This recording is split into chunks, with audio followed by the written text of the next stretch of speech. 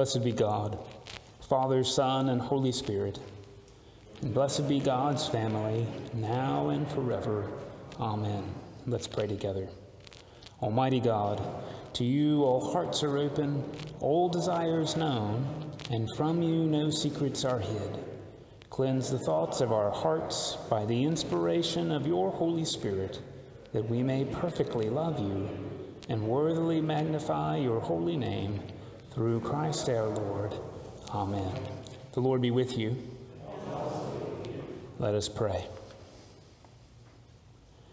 Grant us, O Lord, to trust in you with all our hearts, for as you always resist the proud who confide in their own strength, so you never forsake those who make their boast of your mercy, through Jesus Christ our Lord, who lives and reigns with you in the Holy Spirit, one God, now and forever.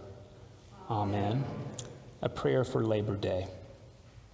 Almighty God, you have so linked our lives with one another that all we do affects, for good or ill, all other lives. So guide us in the work we do, that we may do it not for self alone, but for the common good. And as we seek a proper return for our own labor, make us mindful of the rightful aspirations of other workers, and arouse our concern for those who are out of work. Through Jesus Christ our Lord. Amen.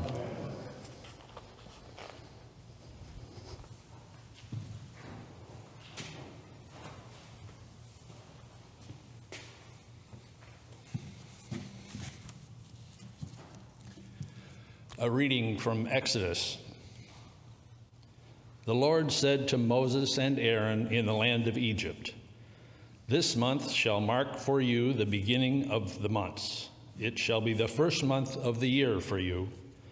Tell the whole congregation of Israel that on the 10th of the month they are to take a lamb for each family, a lamb for each household. If a household is too small for a whole lamb, then it shall join its closest neighbor in obtaining one. The lamb shall be divided in proportion to the number of people who eat of it. Your lamb shall be without blemish, a year-old male. You shall take it from the sheep or from the goats. You shall keep it until the 14th day of this month. Then the whole assembled congregation of Israel shall slaughter it at twilight. They shall take some of the blood and put it on the 2 doorposts and the lintel of the houses in which they eat. They shall eat the lamb that same night.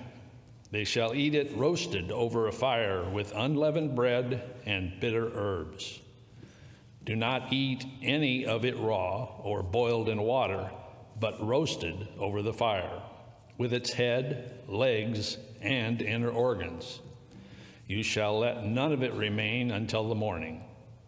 Anything that remains until the morning you shall burn. This is how you shall eat it: your loins girded, your sandals on your feet, and your staff in your hand, and you shall eat it hurriedly.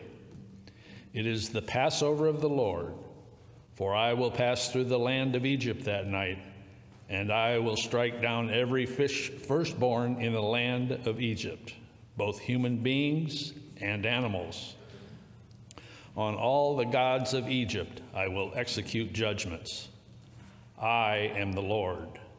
The blood shall be a sign for you on your houses where you live. When I see the blood, I will pass over you, and no plague shall destroy you when I strike the land of Egypt. This day shall be a day of remembrance for you. You shall celebrate it as a festival to the Lord throughout your generations. You shall observe it as a perpetual ordinance." The word of the Lord. Thanks be to God.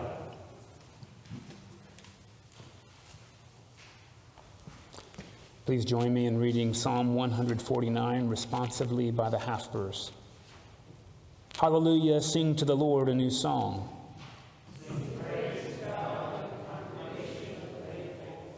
Let Israel rejoice in their Maker. Let them praise God's name in the dance. For the Lord takes pleasure in the chosen people. Let the faithful rejoice in triumph. Let the praises of God be in their throat. To wreak vengeance on the nations. To bind their rulers in chains. To inflict on them the judgment decreed.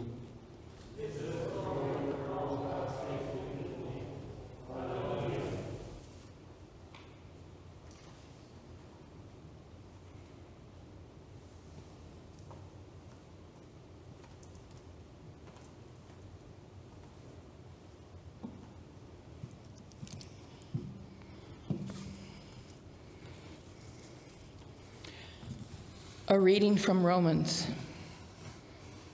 Owe no one anything except to love one another, for the one who loves another has fulfilled the law. The commandments, you shall not commit adultery, you shall not murder, you shall not steal, you shall not covet, and any other commandment are summed up in this word: love thy neighbor as yourself. Love does no wrong to a neighbor, therefore, love is the fulfilling of the law. Besides this, you know what time it is, how it is now the moment for you to wake from sleep. For salvation is nearer to us now than when we became believers. The night is far gone, the day is near. Let us then lay aside the works of darkness and put on the armor of light. Let us live honorably as in the day, not in reveling and drunkenness, not in debauchery and licentiousness, not in quarreling and jealousy. Instead, put on the Lord Jesus Christ and make no provision for the flesh to gratify its desires. The word of the Lord.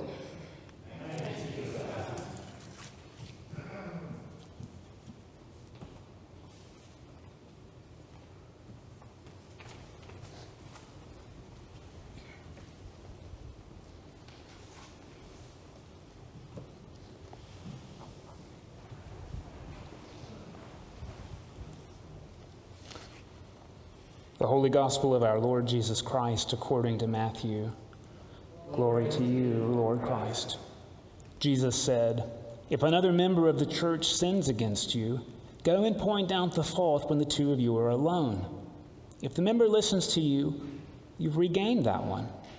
But if you're not listened to, take one or two others along with you, so that every word may be confirmed by the evidence of 2 or 3 witnesses.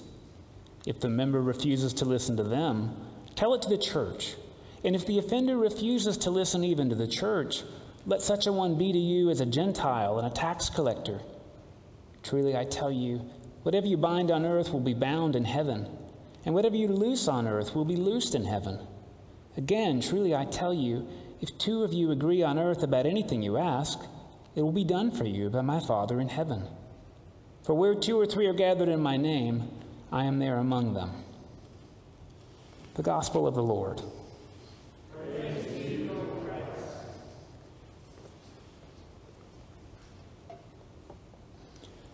Please be seated. A reminder, when we hear the lectionary read, there's the presumption that we know the context automatically. Now, this comes out of Matthew 18, and the presumption is you know what precedes this, and I'll bring you up to speed in case you don't have Matthew's contents organized by chapter and verse. Jesus starts off by saying that the kingdom of heaven belongs to little children. He moves on to say, whoever puts an obstacle in the way of a child, it'd be better if they put a millstone around their neck and were thrown into the sea. And then he tells the parable of the shepherd. If out of a flock of 100, one has wandered, the shepherd will go for the one who is away from the flock, who is away from safety and security, and look to restore them. So the context of Matthew 18, as I read it, is looking out for those who are vulnerable, who are rife for exploitation, who are lost. And then Jesus speaks this word about how it is we ought handle conflicts. I want to start out by telling you, I used to work at a Christian school, and part of my contract was the Matthew 18 principle, which meant I was signing on my contract that if I had a grievance with the administration, I would go straight to the principal or superintendent and say my grievance. And this was really good policy, said our documents, because it resolved all conflicts. And of course, what I want to say is that that was an extremely dangerous policy because these administrators had the opportunity to fire me on the site for voicing my grievances. The policy was bad because it didn't respect the power differential. But I want to suggest to you that we often don't operate by this policy, especially when power is more evened out. You may not be like me. You're probably much better. But I want to talk about how I struggle with this policy. First, there's the presumption, I think, by Jesus, actually, that conflict is not bad, it's natural. And that conflict so often we look at as a win or lose battle, when instead conflict, though painful, could be viewed as birth pangs, the opportunity for us to grow into new ways of life, in new ways of being with the community. So part of it depends on how we look at it at the outset. And I want to tell you, as with most clergy, I'm pretty conflict averse. I tend to be worried about it. And one of the ways I tend to do conflict, which is very different from what Jesus lays out here, first of all, I have the wrong presumption. And second of all, rather than going to the person with whom I have an issue, I really prefer to build coalitions. I like to go to all kinds of people who aren't involved and get them on my side. And then I sort of have this presumption that because of this coalition building, that will force the person to change. I also like to think that the other person should be able to read my mind so that I can be very passive-aggressive with what bothers me, and then be even more upset at the person that they didn't understand I was actually being critical of their behavior. This may be unique to me. But of course, this passage lays out an opportunity for us to rethink how we deal with one another and how we can grow from it. First of all, this is not when we have conflicts with people about what color the carpet is. That has nothing to do with sin. So Jesus says when a member of the church is sinning, that is, doing something that is exploiting or hurting one of the most vulnerable people. This is how the chapter begins, Matthew 18. Go to that person directly and inquire what's going on. Many of you know that I have been very inspired by Brené Brown, and Brené Brown says this a different way. She says, in all cases of conflict, we can really choose between the discomfort of setting a boundary or the resentment that will happen if we don't. That is to say, in a time of conflict, we either choose to engage in a healthy way or we choose to resent and build resentment through all kinds of ways. Conflict isn't about carpet, it's about sin, number one. So what do? We go to somebody directly. If that doesn't work out, then we're meant to bring another person or two with us. And this is really important, not as a coalition. Jesus said as witnesses, which is a better way to hear that is as mediators, to make sure that we're going to another person not to judge or dictate their behavior, but to actually explore whether or not somebody is being exploited and what we can do about it. The other people are there to guarantee not only the content of our objection, but to help mediate the presentation of it. They're there to say, listen, you have an opportunity by acknowledging conflict to make it a growth point. And many of you may know this, and again, I'm going to speak to myself. If somebody comes to me with the correct content and an offensive presentation, I will double down on all the bad I was already doing. It's self-destructive, and I know it, but that's a personality flaw I still have. So why do you bring one or two other people with you? To make sure that the spirit is reconciliation and growth, not pejorative condemnation. If that doesn't work, you can involve the whole church. And this is really helpful to know. When Jesus uses this word church, it's the Greek word ekklesia. It really means gathering. Churches at the time this Gospel of Matthew was written had 12 people. So this is not a 5,000 member St. Martin's, and you're going to have the parish meeting and talk about Mike's secret sin in front of the parish. This is like 12 people. It's a community. People who share intimately in food and drink. They don't involve newcomers. These are people who know each other, and they're able to say, look, we've got a relationship with you. We care about you. We care about you too much to let this go. I hope you hear the Spirit. We care about you too much to let this go. If that doesn't work, treat them like a tax collector or a Gentile. Now, I'm going to tell you how we hear that phrase is extremely important. I don't know if you know this in the prayer book. As rector particularly, I have the rubrical right to deny communion from anybody until they are properly reconciled in the church. That is, you could come up to communion and I can say, nope, not till you apologize to your priest. I got to tell you, not only have I never done that, it doesn't match really my understanding of what we're meant to do.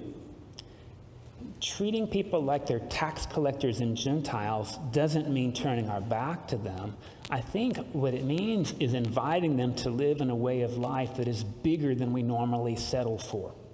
And the way I'd like to ask you to consider this is by thinking about the Passover. So here we're thinking about the Passover. These are people who have been in bondage in Egypt for a long, long time.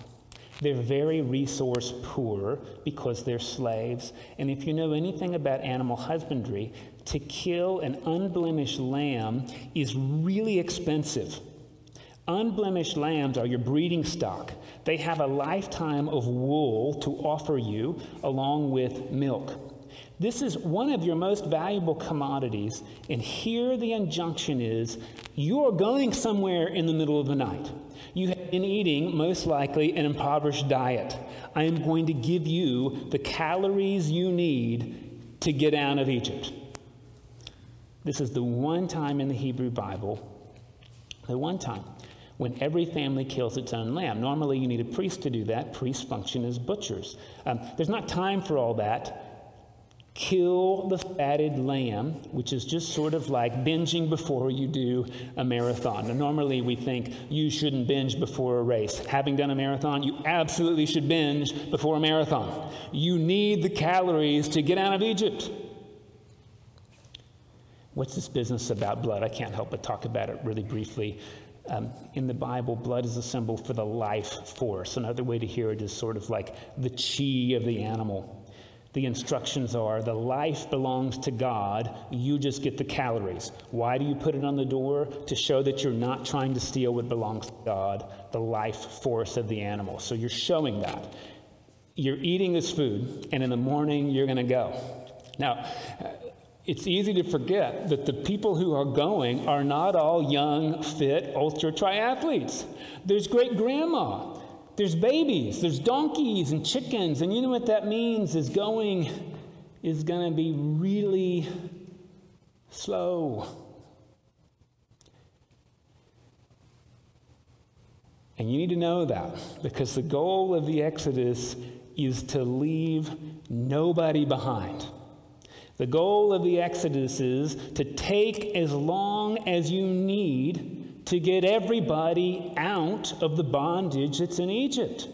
That might mean cutting the meat into impossibly small bites so that great-grandma can chew it.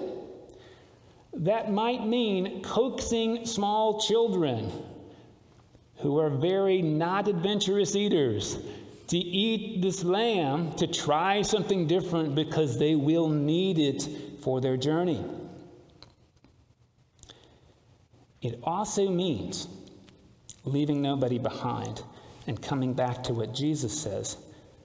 The goal is not for the church to push anybody away from journeying together in faith. Really, the choice is, will you stay in bondage or will you come with us in faith? The goal is that people get to choose to either stay or come, and the church never says, we're leaving you. The church says, we're leaving, and we're going to bend over backward to get you to journey with us. Please, we love you too much for you to stay in bondage, but we're not going to stay either. I suspect that is how we're being called to treat tax collectors and Gentiles, to beg them to journey with us in faith out of bondage. And that's why I think at the end, this is one of the most contextually misappropriated verses in the Bible. Wherever two or more are gathered in my name, I'm there with you. It's not like Jesus is more present when two of you are praying than when you're by yourself. No, it's when a community of people will handle conflict as a growth opportunity with journeying out of bondage towards faith, doing it slowly and invitingly.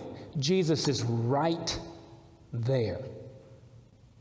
That is to say, if we find ourselves burning a bridge to serve God, we've really just served ourselves. And in fact, we haven't even served ourselves. We've gone back to Egypt and put ourselves into bondage. Now, maybe I should have waited to say all of these remarks until the annual meeting. But I don't think this is just about how we do politics or decision-making at St. Thomas. I think this is a guide, frankly, for how we can live bigger. There is huge conflict on the national stage, but that aside, there's all kinds of conflict in my own family. And if you're like me, you sometimes find yourself creating these little things called triangles in which you've got a problem with one person, so instead of going to them, you go to somebody else. This happens when sibling one talks to mom about sibling two.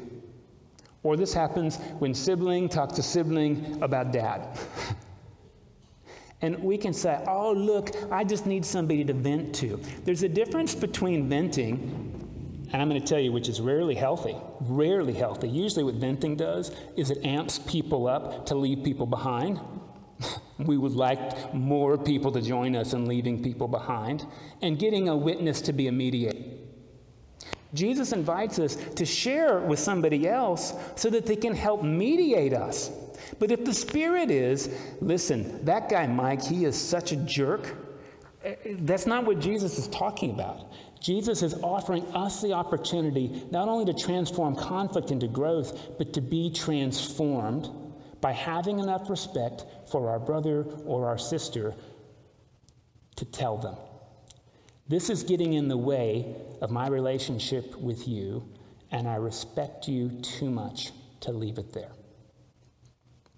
I am certain, if you're like me, that leaving that bondage of triangulation and of passive aggression and coalition building will require nutrition you may not have in you, which is why we come back to the Lord's table week after week, so that we can be nourished by the bread, the body, the teachings, the life of Jesus. So we can come back as a community and remember this is not a journey for the swift alone. We're called as a community to move forward in faith and push carts and wheelchairs and sew up little bites for those who need the nutrition to journey forward in health toward growth. And I invite you to that nutrition in just a few minutes. And you know what's wonderful about the Episcopal Church, because you may be watching this on a screen. The prayer book says this amazing thing that really applies in hospitals, but I think applies in these times right now. The prayer book says that the intention to receive the sacrament is as good as receiving the sacrament. That is, sometimes I go to the hospital and people are going to have surgery, they can't eat anything. And the intention to receive offers in the Lord the nourishment that receiving does. So I invite you to be nourished for your journey in addressing whatever conflict you may find yourself in with energy and with life. And certainly we know, because we're all in different positions here, that the example I gave of going to an administrator who could fire me for my honesty, this reminds us that if we're in positions of power, that we really need to be involved in creating opportunity for people to share what's going on without blowback.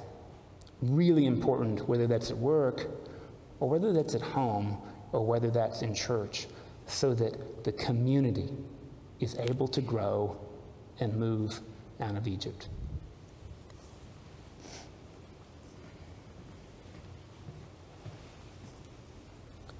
Please join me as we pray our faith in the words of the Nicene Creed. We believe in one God, the Father,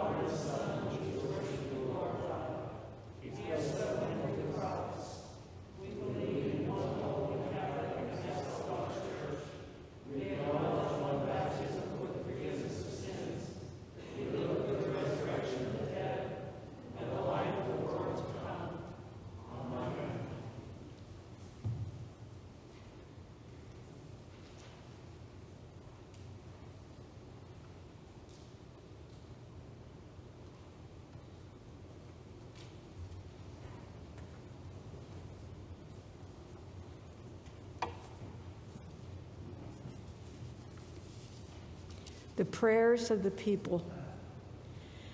With all our heart and with all our mind, let us pray to the Lord. I ask your prayers for God's people throughout the world, for all people and ministers, for the priests in our community, Mike, Craig, Bill, and Lillian, for our bishops, Andy, Hector, Jeff, and Kai.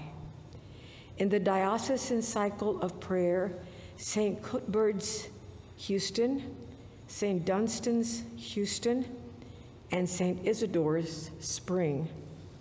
For Justin, the Archbishop of Canterbury, and our presiding Bishop Michael, pray for the Church.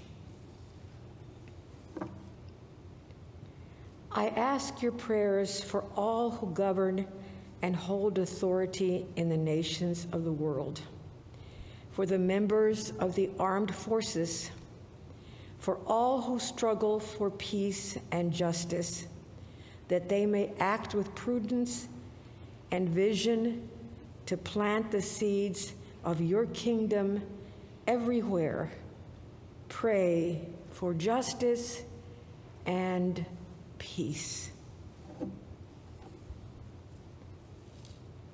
I ask your prayers for our parish and our vestry, that the source of wisdom may guide us, the source of strength may support us, and the source of love may unify us.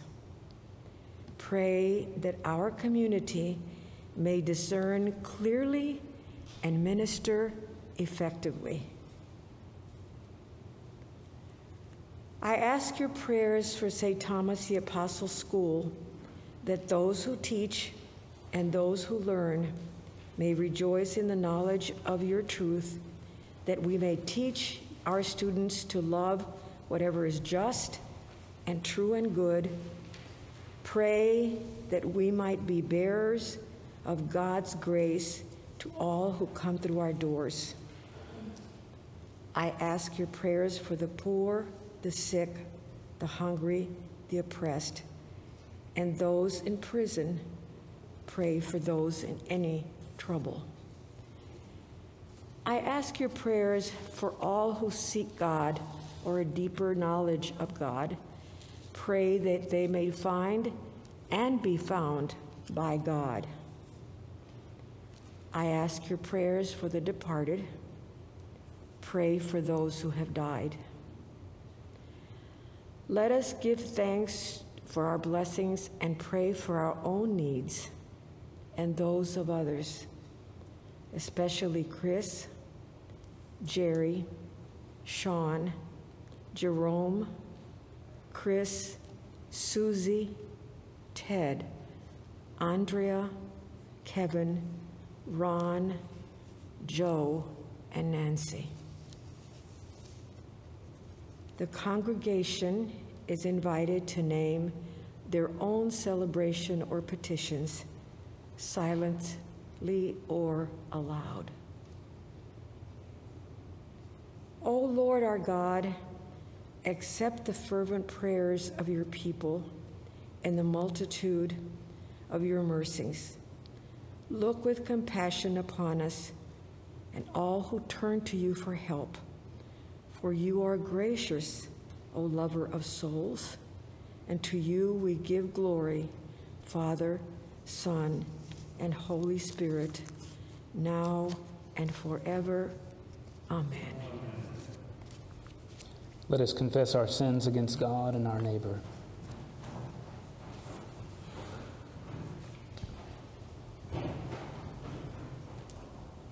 We confess, our Father, that we do not live up to the family name.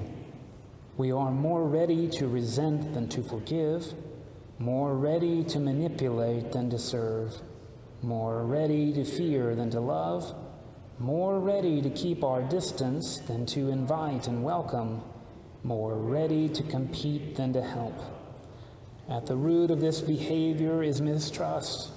We do not love one another as we should, because we do not believe that you love us as you do.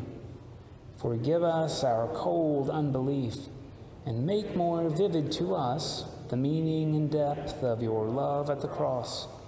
Show us what it cost you to give up your Son, that we might become your daughters and sons.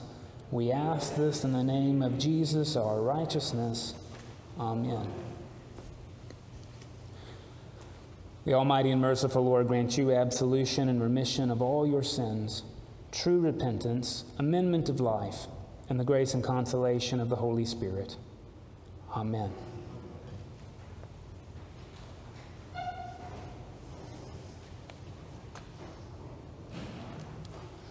The socially distanced peace of the Lord be always with you.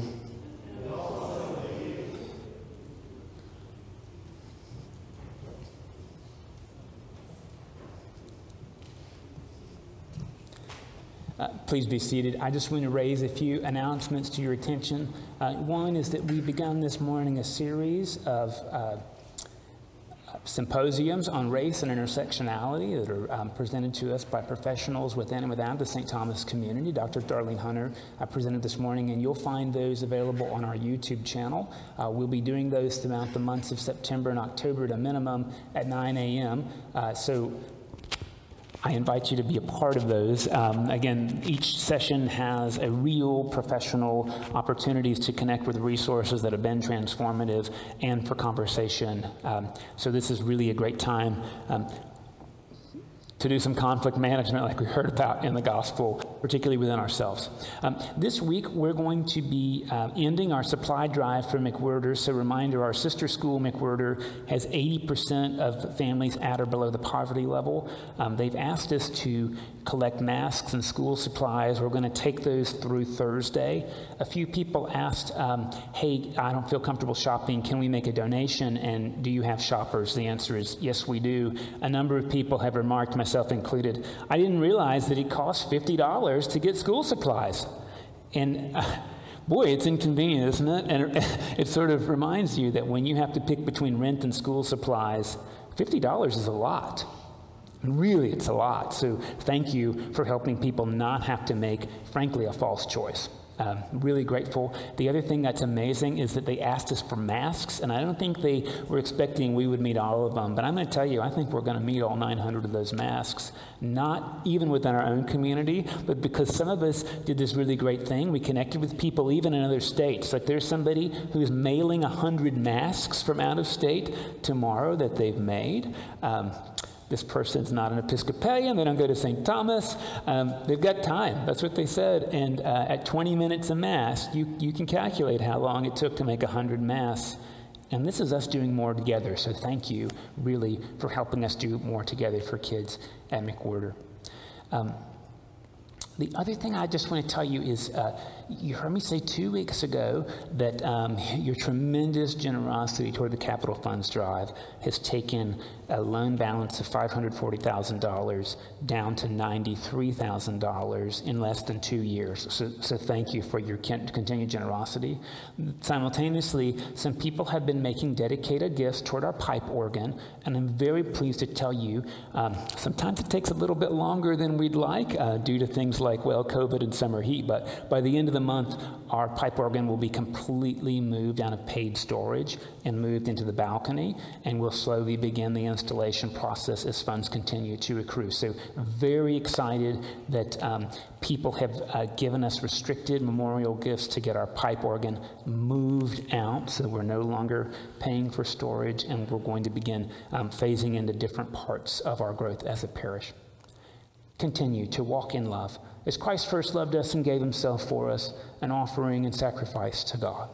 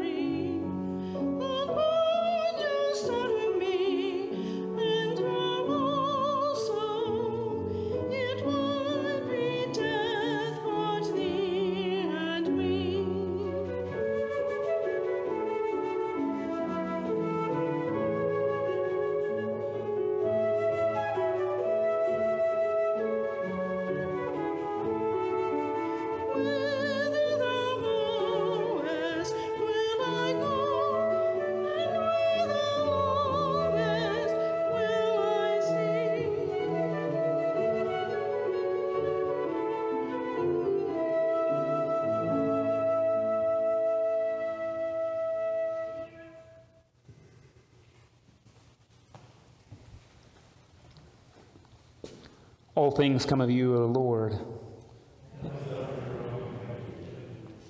This is the table not of the church, but of Jesus Christ. It is made ready for those who love him and those who want to love him more. So come, you who have much faith and you who have little, you who have been here often and you who have not been for a long time or ever before, you who have tried to follow and you who have failed, come. Not because the church invites you, it is Christ, and he invites you to meet him here. The Lord be with you. Lift up your hearts. Let us give thanks to the Lord our God. It is right and a good and joyful thing always and everywhere to give thanks to you, Father Almighty, creator of heaven and earth. And therefore we praise you, joining our voices with angels and archangels and with all the company of heaven, who forever say this hymn to proclaim the glory of your name. Holy, holy, holy Lord, God of power and might. Heaven and earth are full of your glory. Hosanna in the highest. Blessed is he who comes in the name of the Lord. Hosanna in the highest. Holy and gracious Father, in your infinite love, you made us from yourself. And when we'd fallen into sin and become subject to evil and death, you in your mercy sent Jesus Christ, your only and eternal Son, to share our human nature, to live and die as one of us, to reconcile us to you, the God and Father of all. He stretched down his arms upon the cross and offered himself, in obedience to your will, a perfect sacrifice for the whole world. On the night he was handed over to suffering and death, our Lord Jesus Christ took bread, and when he'd given thanks to you, he broke it and gave it to his disciples and said, "Take, eat. This is my body, which is given for you. Do this for the remembrance of me." After supper, Jesus took the cup of wine, and when he'd given thanks, he gave it to them and said, "Drink this, all of you. This is my blood of the new covenant, which is shed for you and for all for the forgiveness of sins. Whenever you drink it, do this for the remembrance of me." Therefore, we proclaim the mystery of faith. Christ has died. Christ is risen. Christ will come again. We celebrate the memorial of our redemption, O Father, in this sacrifice of praise and thanksgiving. Recalling his death, resurrection, and ascension, we offer you these gifts. Sanctify them by your Holy Spirit to be for your people the body and blood of your Son, the holy food and drink of new and unending life in him. Sanctify us also, that we may faithfully receive this holy sacrament and serve you in unity, constancy, and peace, and at the last day bring us with all your saints into the joy of your eternal kingdom. All this we ask through your Son, Jesus Christ. By him and with him and in him, in the unity of the Holy Spirit, all honor and glory is yours, Almighty Father, now and forever. Amen. And now, as our Savior Christ has taught us, we are bold to pray. Our Father, who art in heaven, hallowed be thy name. Thy kingdom come, thy will be done, on earth as it is in heaven. Give us this day our daily bread, and forgive us our trespasses, as we forgive those who trespass against us. And lead us not into temptation, but deliver us from evil. For thine is the kingdom, and the power, and the glory, forever and ever. Amen. Alleluia, Christ our Passover is sacrificed for us. Therefore, let us keep the feast. Alleluia. These are the gifts of God for you, the people of God. Feed them in your hearts by faith and with thanksgiving. And I'm going to invite you, I'll be coming aisle by aisle, to please come from your right to receive and come back around. Also doing blessings if you choose not to receive.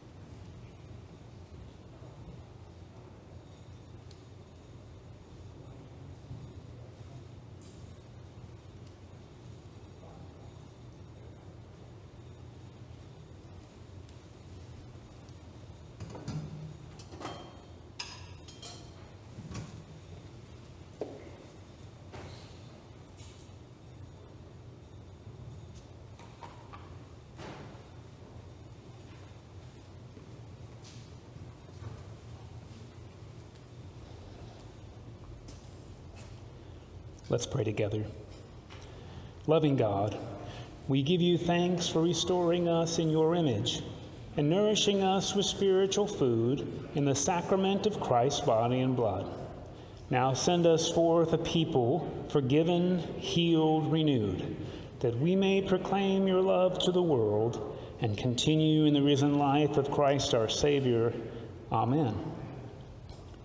May God, who by the Holy Spirit cause those of many languages and worldviews to proclaim Jesus as Lord, strengthen your faith, especially in times of conflict and growth, and send you out to bear witness to God in word and deed. And the blessing of God Almighty, the Father, the Son, and the Holy Spirit be upon you this day and remain with you always. Amen.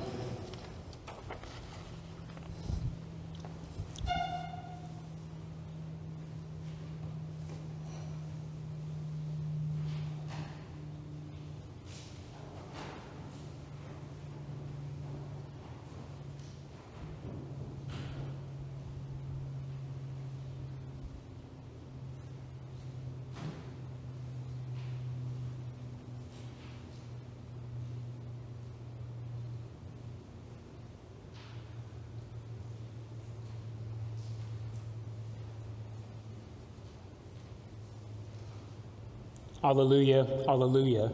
Go in peace to love and serve the Lord.